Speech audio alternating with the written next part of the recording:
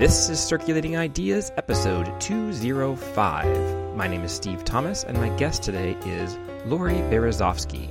She's the Vice President, President-elect of the Association of Bookmobile and Outreach Services, which is an affiliate of ALA. Circulating Ideas is brought to you with support from Syndetics Unbound and from listeners just like you. Find out how you can help support the show by going to circulatingideas.com/support.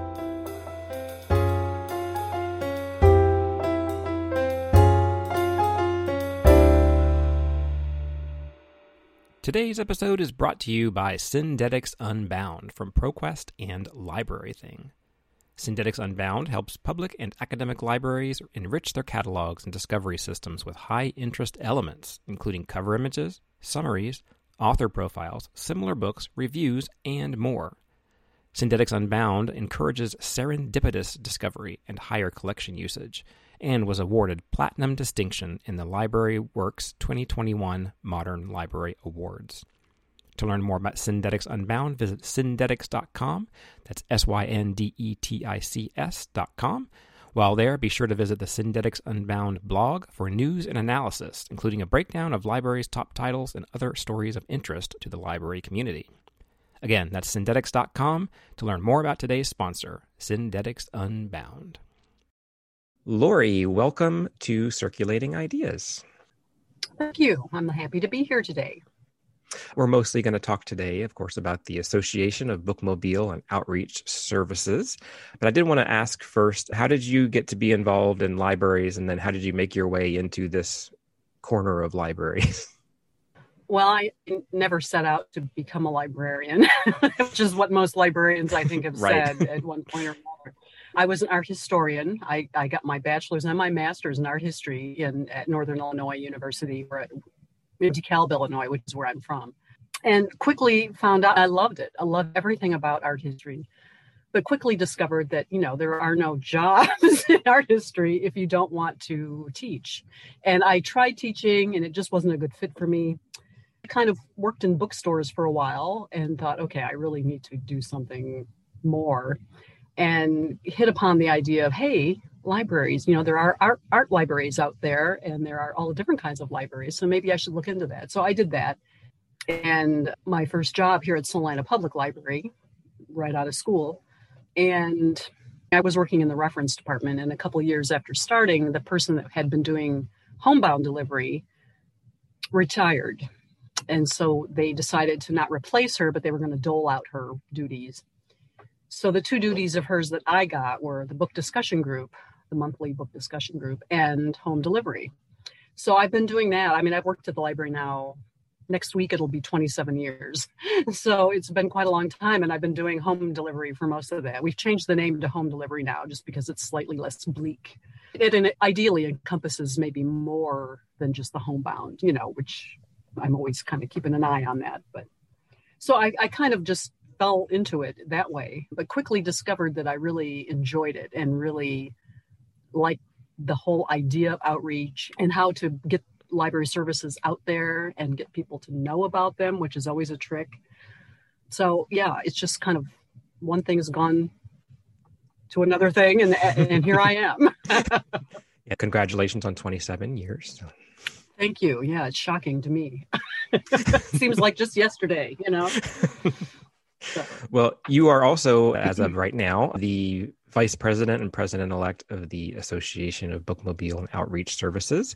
I don't know, is the abbreviation just ABOS, or am I supposed to say ABOS? Or Well, you can say any of those things. I personally call it ABOS, but people, they spell it out. They say ABOS, ABOS, whatever works for you. Can you tell me a little bit about the ABOS? Yes, it is really the only organization out there that supports library outreach workers, whether they are on a bookmobile or using a book cart, have little free libraries, or are doing any kind of library service outside the building. And a really great support system. I discovered the organization in 2007 completely by accident. was Googling. I thought, okay, I need some continuing education. What can I do? I got online. I was looking for anything that had to do with library outreach, a workshop. I mean, anything. And I stumbled upon them completely by accident.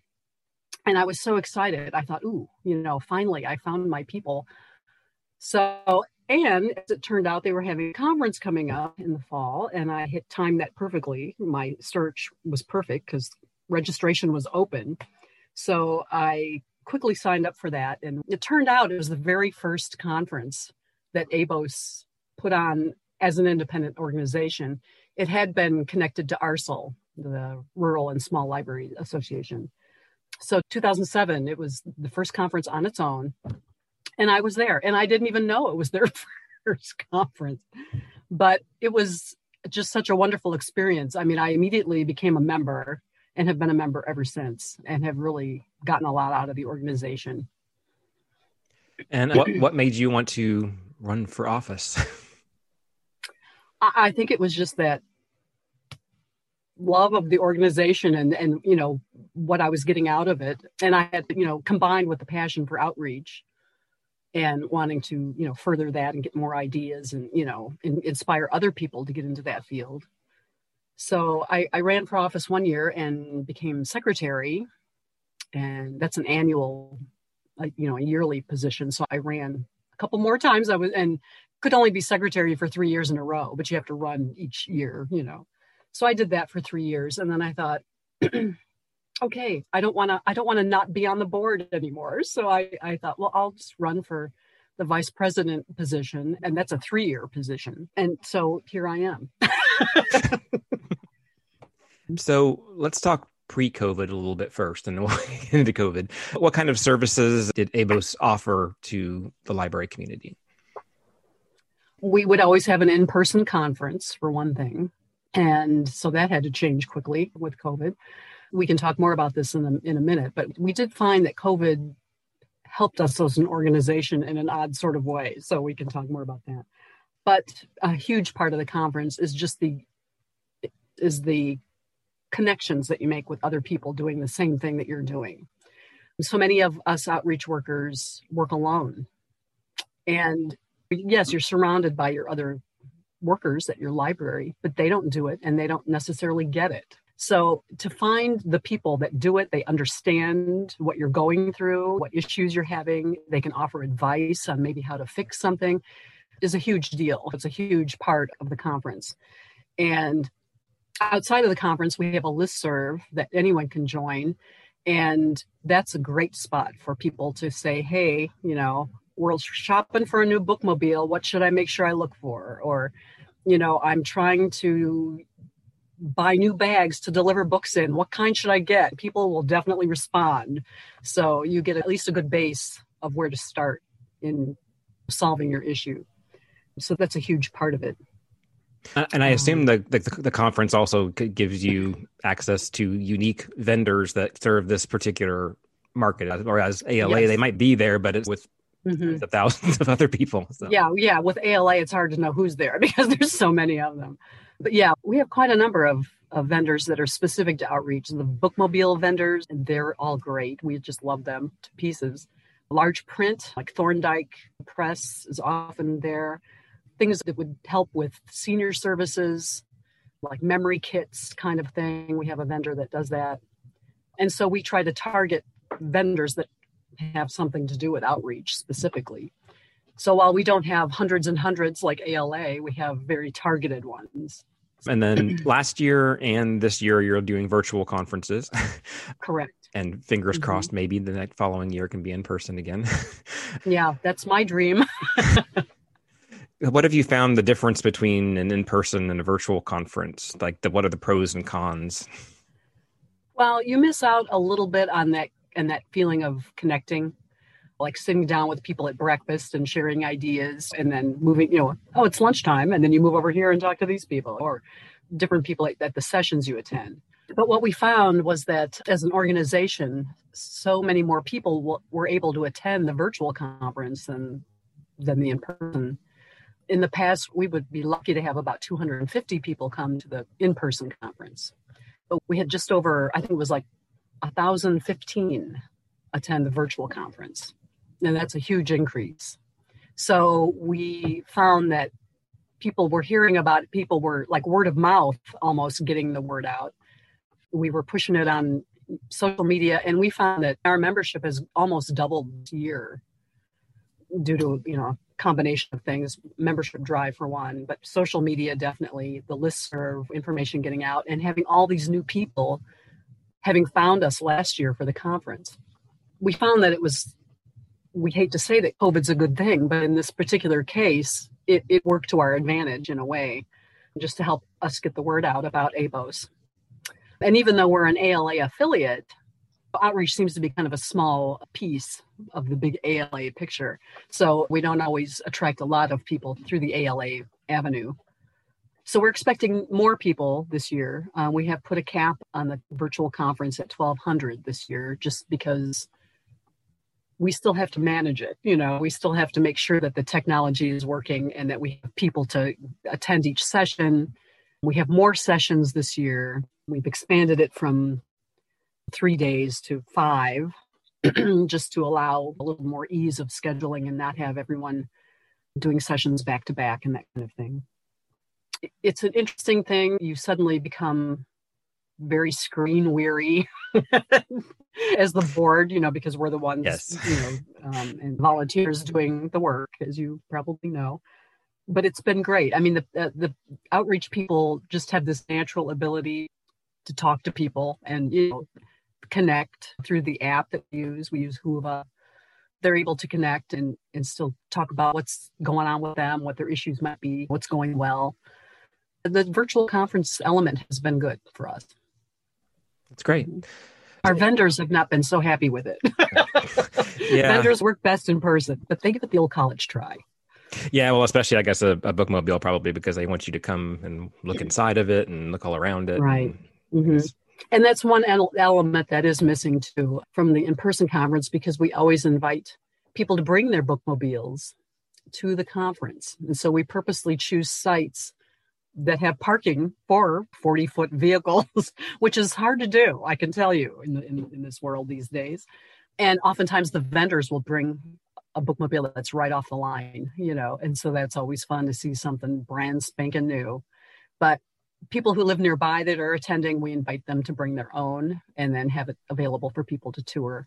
And It's always very interesting to see the sizes and shapes and how they've laid things out inside. So it's always good. Depending on when people are listening to this is out in August, but by the end of September, you can still register for the conference. So if you listen to it before the end of September and you're interested in this, you can still register. Mm-hmm. And what is the theme for this year's conference? This year's theme is Jazz Up Your Outreach. And like most conferences, if you're a library school student, it's cheaper and all that kind of stuff. So. Yes, we have different rates. If a library wants to send more than one person, there's a group rate for that institutional kind of rate. Students definitely get a break, presenters, that kind of thing. Well, this episode will just miss it, but can you tell me about Book Bike Week? It'll be like right before this episode comes out. We've taken submissions from people. They can turn in a photo of their book bike, tell us a little bit about how they use it, and then we post those on social media throughout the week. So I'm the one who schedules Twitter. We have divvied up the different platforms, but I can tell you that there will be at least one photo every hour during the daytime hours, through the whole week. And in some cases, every half hour. So we've got a good amount. I mean, I think we had 108 altogether submitted, which I thought was great. Most of them are owned by libraries. Some are not. They're like an independent thing, and that's great. We want to know what they're doing too. There's definitely some commonalities in how the book bikes are used. But every now and then somebody would throw a zinger in there. I'd be like, ooh, great idea. So we're hoping that we can share a little bit through the week about how people are using them, and hoping to inspire people if they've got one and maybe they haven't thought of some of these services that they could do, or maybe they needed a good reason to get one or to put one together themselves or something. People have been very creative in how they get materials out there. Yeah, I always love hearing about those. And then even like the rural places where they have the book donkey and stuff to bring stuff out. Just all these creative ways people think of to get things places. Yeah. Or the book camel. That's always a good one. Camel's doing good works. Yes. You mentioned a little bit about the little free libraries. Do you guys work with them and encourage them a lot as well? Mm-hmm. My library actually has 10 of them. So I work with them all the time personally. But yeah, we had earlier in the year, we had Little Free Library Week. And we did the same thing. We asked people to send pictures of their little libraries. And there is some creativity out there on those. The sky's the limit. If you can think it, it can be a little library. You know, one of our little libraries here in Salina is shaped like a rocket. It's in a park that is named after a local astronaut. So then some of the playground equipment has kind of a rocket theme to it too. So it fit in perfectly there. But yeah, you can do anything with little free libraries. They're fun. People love them. You know, it's like kind of like the book bikes too. They're interesting. They draw attention, draw people in. So they're good tools, I think. A lot of them, you know, are just independent people putting them up in their neighborhoods and stuff, but they can also be associated with libraries. Another thing you have coming up is Story Walk Week. I've talked to Noah Lestra before about story walks, but can you talk about what story walks are and how that is a good outreach opportunity? Story walks really made a comeback during COVID. They were not unheard of before then, but people got interested in them again because outdoor programming was okay. So anything you can do outdoors is going to be a boon to your library. But story walks, there's usually like some kind of little post with a, you know, sign on it that is, say, a couple pages of a book, like a children's book, for example. And then a little further down the path, there'll be the next pages of the book, and then et cetera, until the book is done. And so it's designed to get families out, not only moving, but also reading with your child. And they are quite popular at this point. And so we're going to do the same thing as we are doing with Book Bike Week, you know, asking people to send us, you know, a picture, a couple of pages of their story or how they're situated. Are they in a park, in a path? Are they on library grounds? They can really be in any context that's allowable, you know, that you have permission to do. But Story Walk Week is going to be in November. It'll be November 15th through the 19th. And that will also be featured on our social media platforms. So this is all the kind of stuff that we've done before and we're going to keep doing. But COVID obviously threw a big curveball at outreach services. What are some of the ways that you've heard of libraries working around not being able to actually be around people? It's tricky. And each library was different in what they were allowed and not allowed, you know, to do. So you had to just figure it out. I mean, everybody was just figuring it out pretty much on their own. There was a lot of writing notes to, say, the seniors that you serve, you know, your regular patrons, like the home delivery folks or people that you served at residential, you know, senior housing kind of things. I mean, I know I did that. I sent a little note saying, hey, just thinking of you. Hope all's going well. I'll get back to you as soon as I can. But none of us knew it would be a year and a half before some of us could do that. So there was a lot of notes going out all around the country just to stay in touch, just that little personal touch. Other people really got good at doing programming, like, say, for seniors via Zoom at residential places that had Zoom capabilities and that kind of thing. They would read aloud to the seniors or they would become game show hosts. And there was some definite creativity. A lot of people still could take their bookmobile out.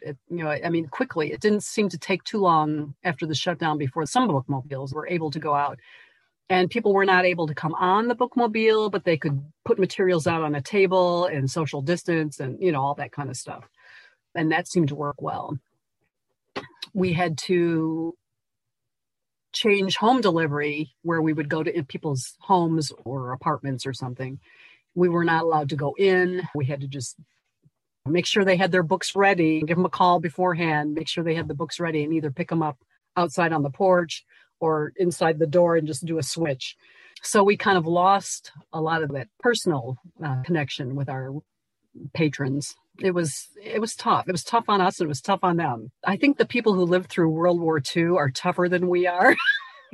And I'm telling you, they soldiered on and came through it okay. One lady was just like, well, we've been through worse, I'm like, good attitude. I need to adopt that attitude. Got through the Depression, so. That's right. I mean, we can do anything, So I thought that was kind of interesting. But yeah, a lot of shifting gears and trying to see what could work and then what, your director was going to allow you to do. So it was different at every library, and it was interesting that it was so different. I mean, there was no standardized thing of, oh, this is okay to do, but this is not, What makes up a good bookmobile in the 21st century? Well, not only books, books and all kinds of library materials, obviously. Programming would be a part of that. I think most people that take a bookmobile out do some sort of story time when they go out, or they have some kind of craft or something for the kids to do, anything like that. But also having Wi-Fi on board for people to just come and, link into your hotspot and be able to use their own device while you're parked there is definitely a huge thing. A big part of outreach these days is, just that equity, that equalizing the field and getting people online where they need to be and getting the materials where they need them, at the point of need. That's definitely on all of our minds these days. I'll definitely say that. Yeah. And I think people maybe in more urban areas forget that there's not like mass transit in smaller places. So it's not like you can just hop the bus and get over to the library. And just, if you cut off from Wi-Fi, the library might be half an hour away from you. Right. And it is hard for people. My town is just under 50,000, which is certainly not a small rural sort of town, but it's, it doesn't always make it easy to get around it. We do have a bus service, but it's not 24-hour bus service. You don't have stops every 5 minutes or something like that.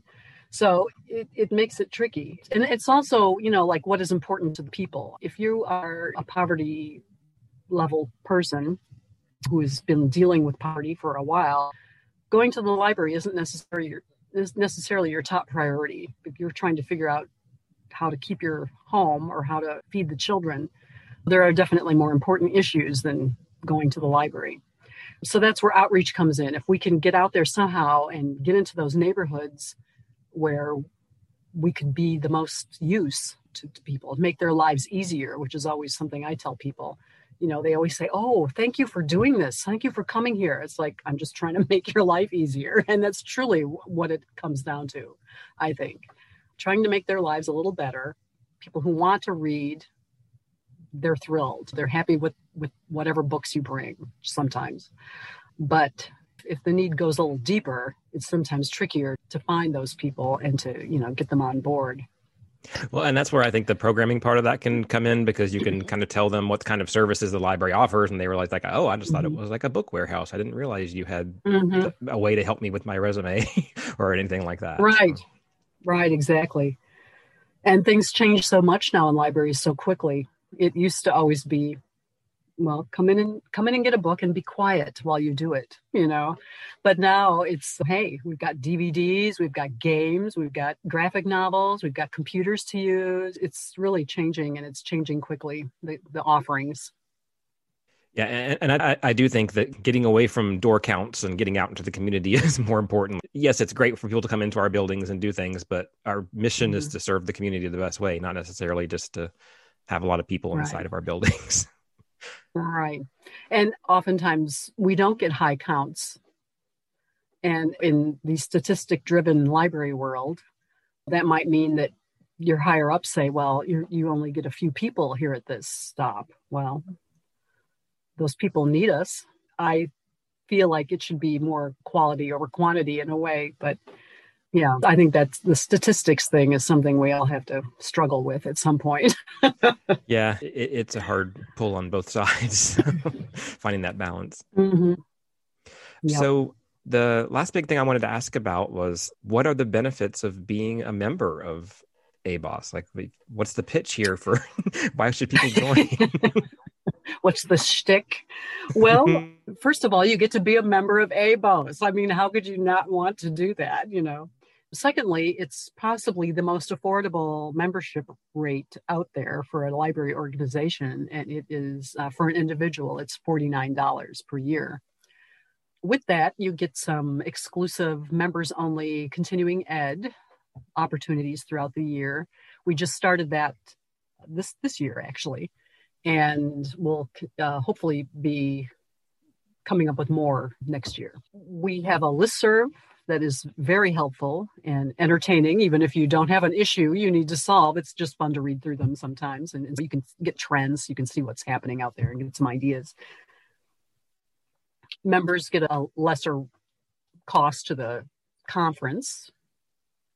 Although I think this year, because it's virtual, it's such a low rate anyway that we're like, okay, we just don't really need to put a break on that this year.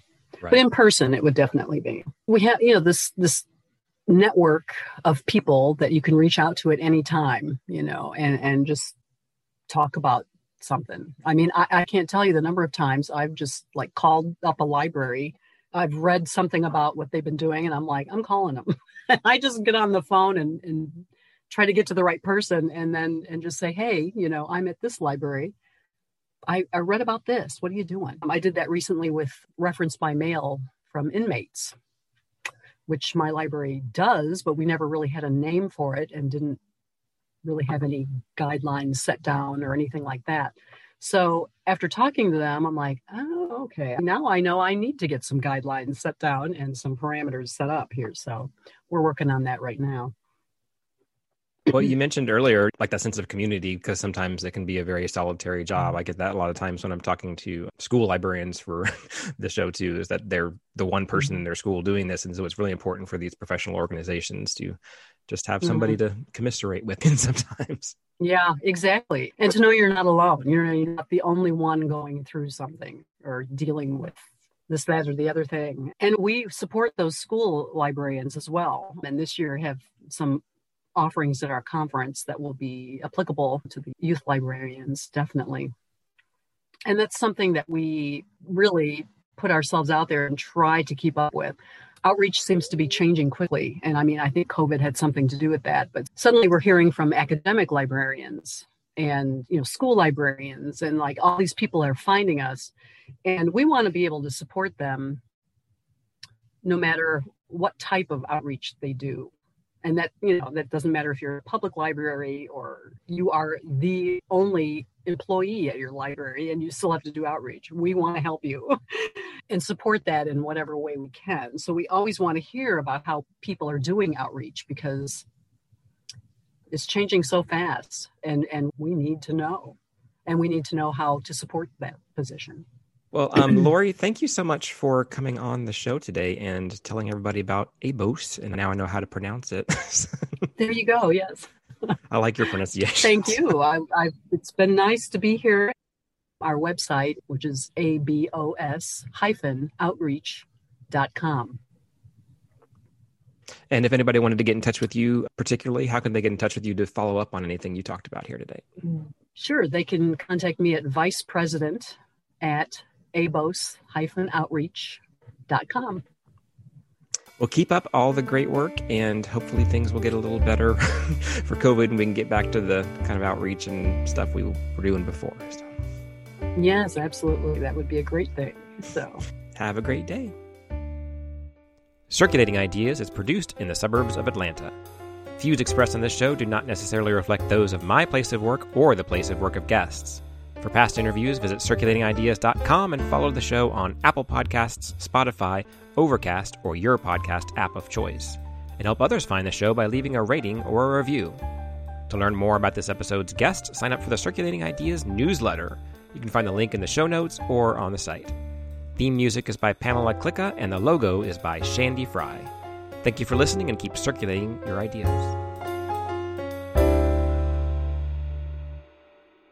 Thanks again to Syndetics Unbound from ProQuest and LibraryThing for sponsoring today's episode. Visit them on the web at syndetics.com.